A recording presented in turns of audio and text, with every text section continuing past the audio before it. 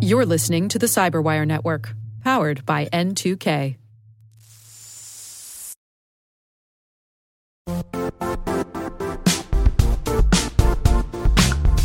And now, a word from our sponsor, Zscaler, the leader in cloud security. Cyber attackers are using AI in creative ways to compromise users and breach organizations.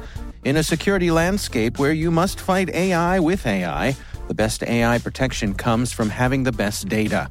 Zscaler has extended its zero-trust architecture with powerful AI engines that are trained and tuned by 500 trillion daily signals.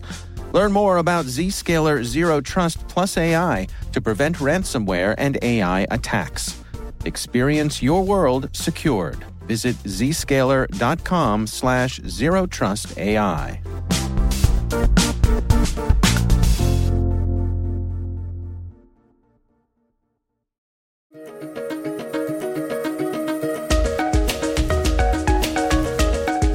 Hello, everyone, and welcome to the CyberWire's Research Saturday.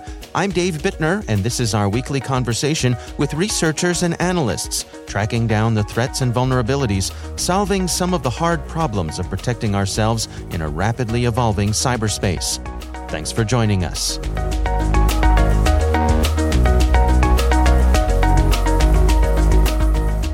The research was exposed during an incident response, 2021.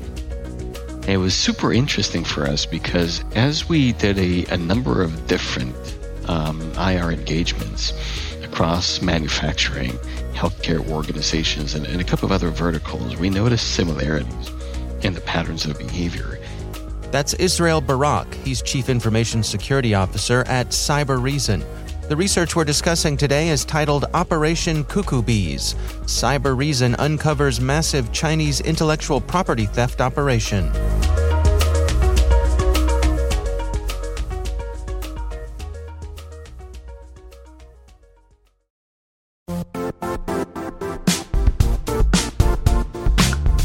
The IT world used to be simpler. You only had to secure and manage environments that you controlled. Then came new technologies and new ways to work. Now, employees, apps, and networks are everywhere. This means poor visibility, security gaps, and added risk. That's why Cloudflare created the first-ever connectivity cloud. Visit cloudflare.com to protect your business everywhere you do business.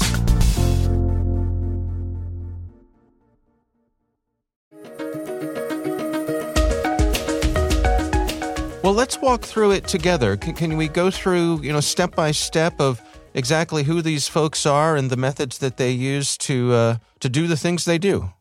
So absolutely, the data that we have basically shows that this campaign that we dubbed Cuckoo Bees, and we're attributing to a Chinese state-sponsored actor that is called Winty or APT41.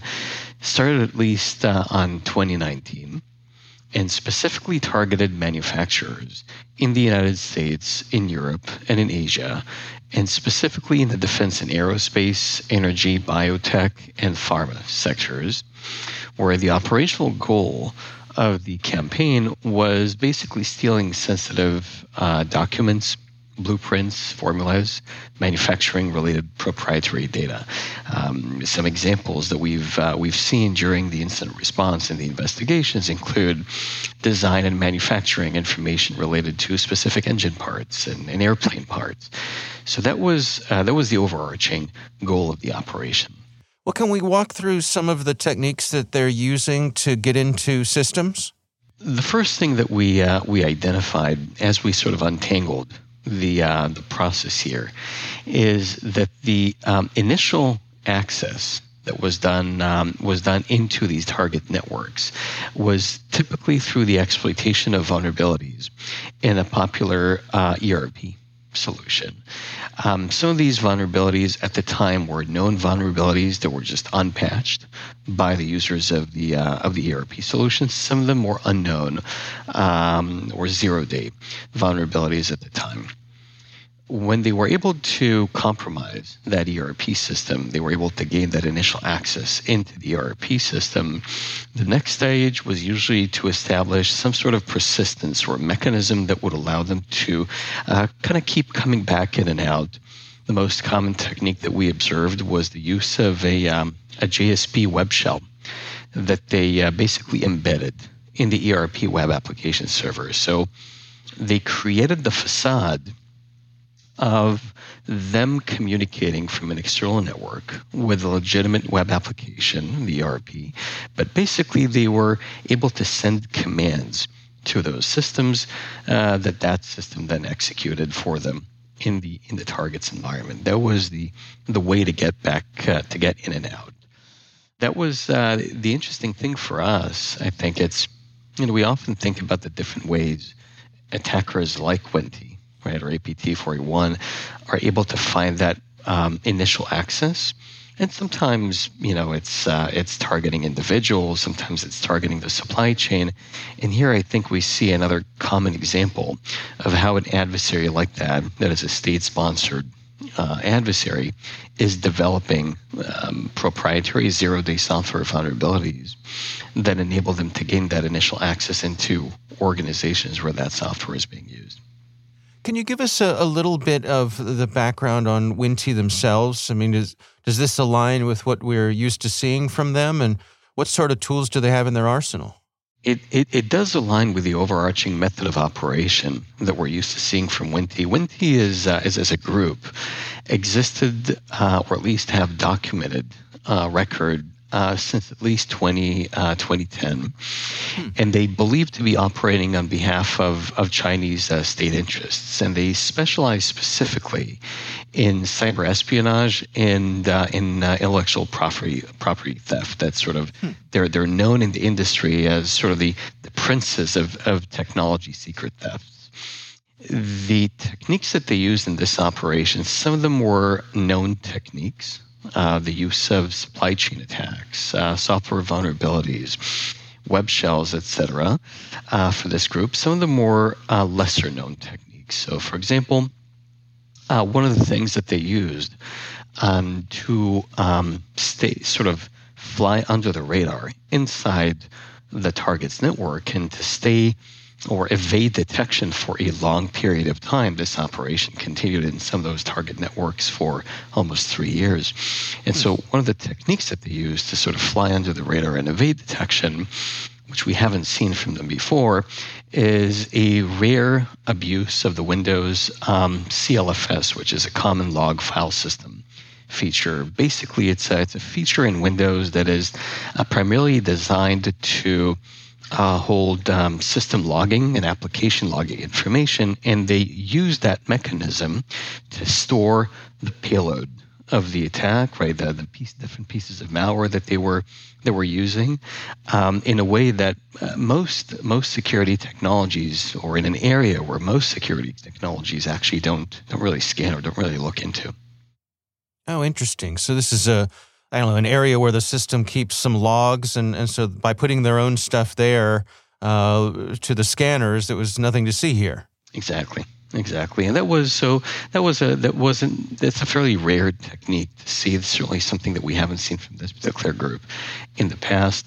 But there was enough. I think there was enough similarity between some of the techniques that they used and operations that they ran in the past for us to be able to attribute that operation to that group with a fairly high level of confidence.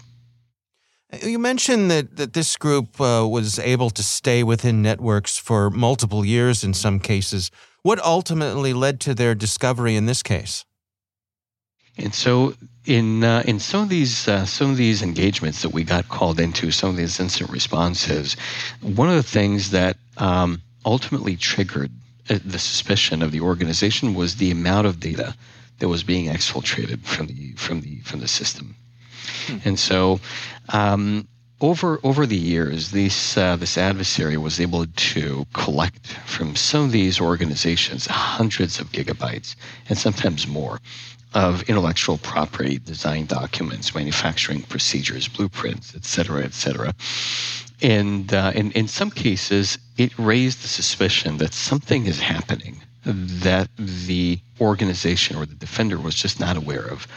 We got called into these engagements and were able to sort of unravel that whole chain of events that led to it. What are your recommendations then? I mean, for organizations to best protect themselves from an ATP group like Winty, what sort of things should they have in place?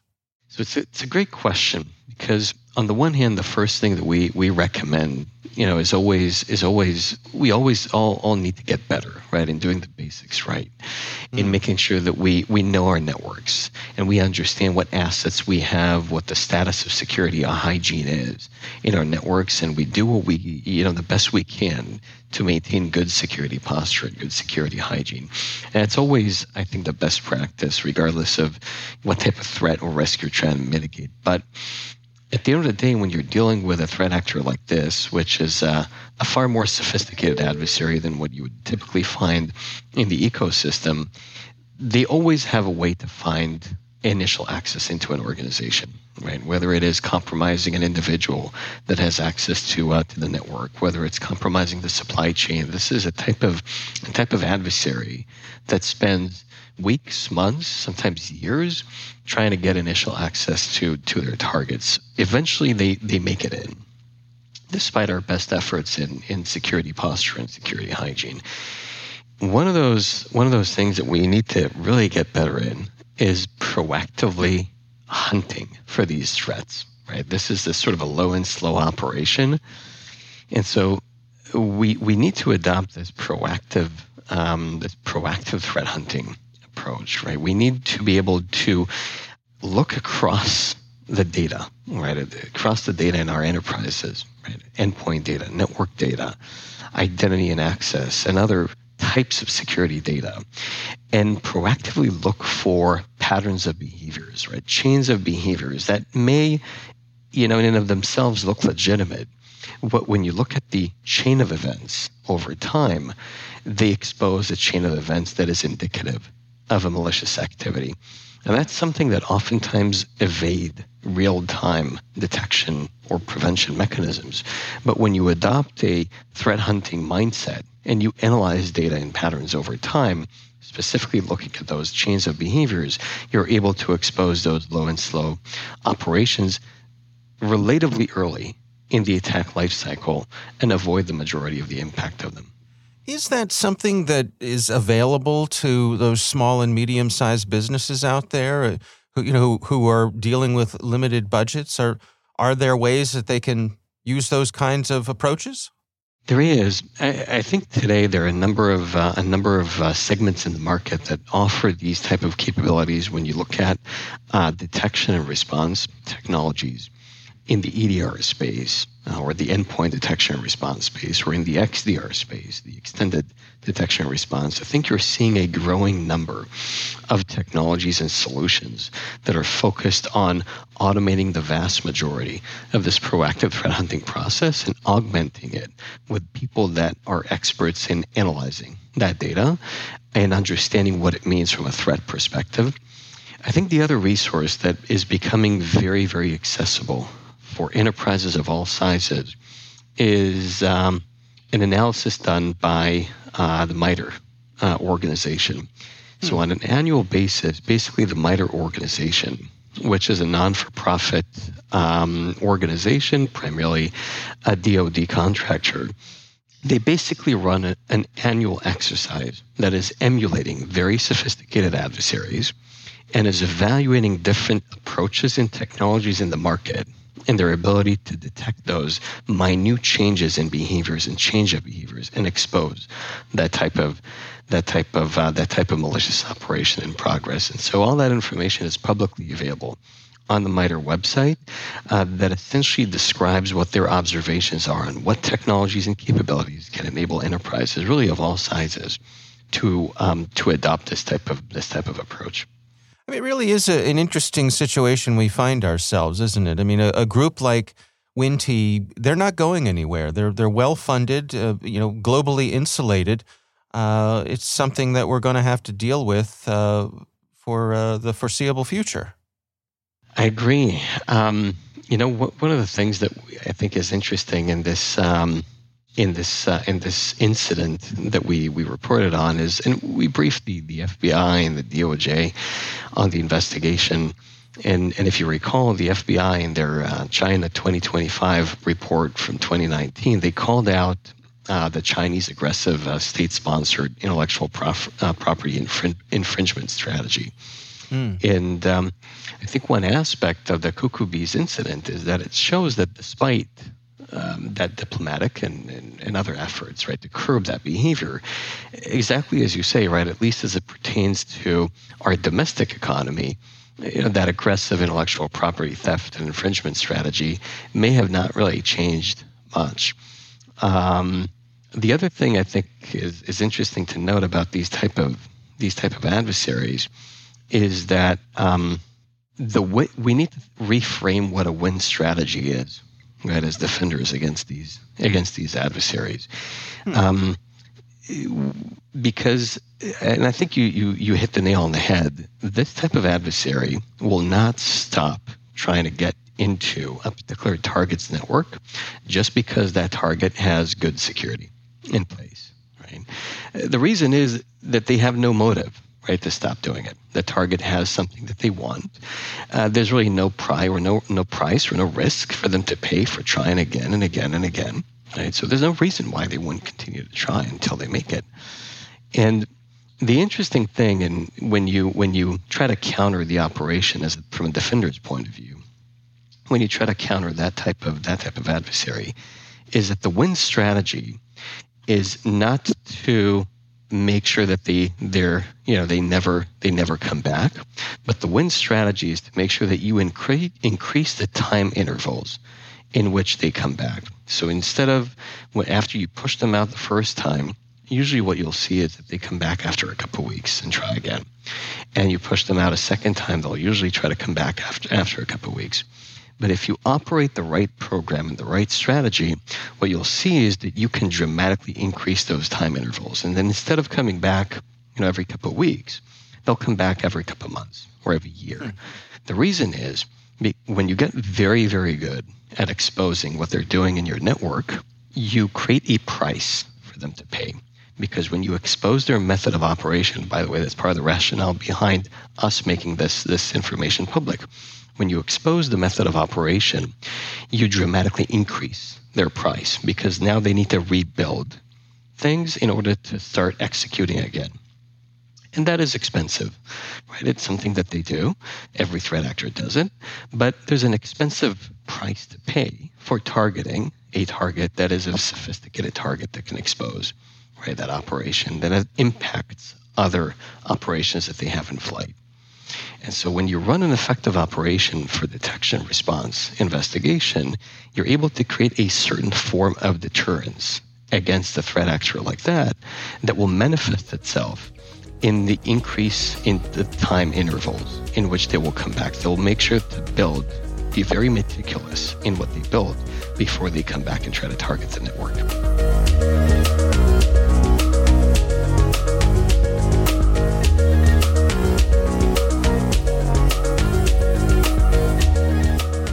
Our thanks to Israel Barak from Cyber Reason for joining us. The research is titled Operation Cuckoo Bees. Cyber Reason uncovers massive Chinese intellectual property theft operation. We'll have a link in the show notes.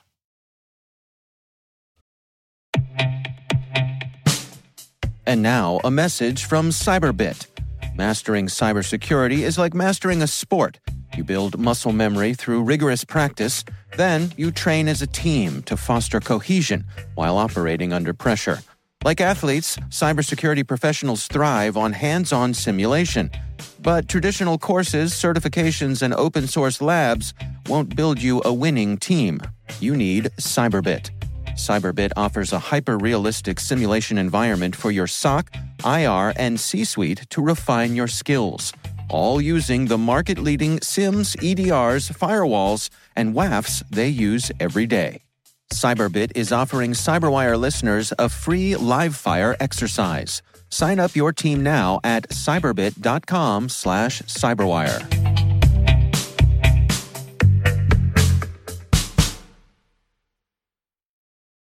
The Cyberwire podcast is proudly produced in Maryland out of the startup studios of Data Tribe, where they're co-building the next generation of cybersecurity teams and technologies. Our amazing Cyberwire team is Rachel Gelfand, Liz Irvin, Elliot Peltzman, Trey Hester, Brandon Karpf, Eliana White, Paru Prakash, Justin Sabi, Tim Nodar, Joe Kerrigan, Carol Terrio, Ben Yellen, Nick Valecki, Gina Johnson, Bennett Moe, Chris Russell, John Petrick, Jennifer Iben, Rick Howard, Peter Kilpie, and I'm Dave Bittner. Thanks for listening. We'll see you back here next week.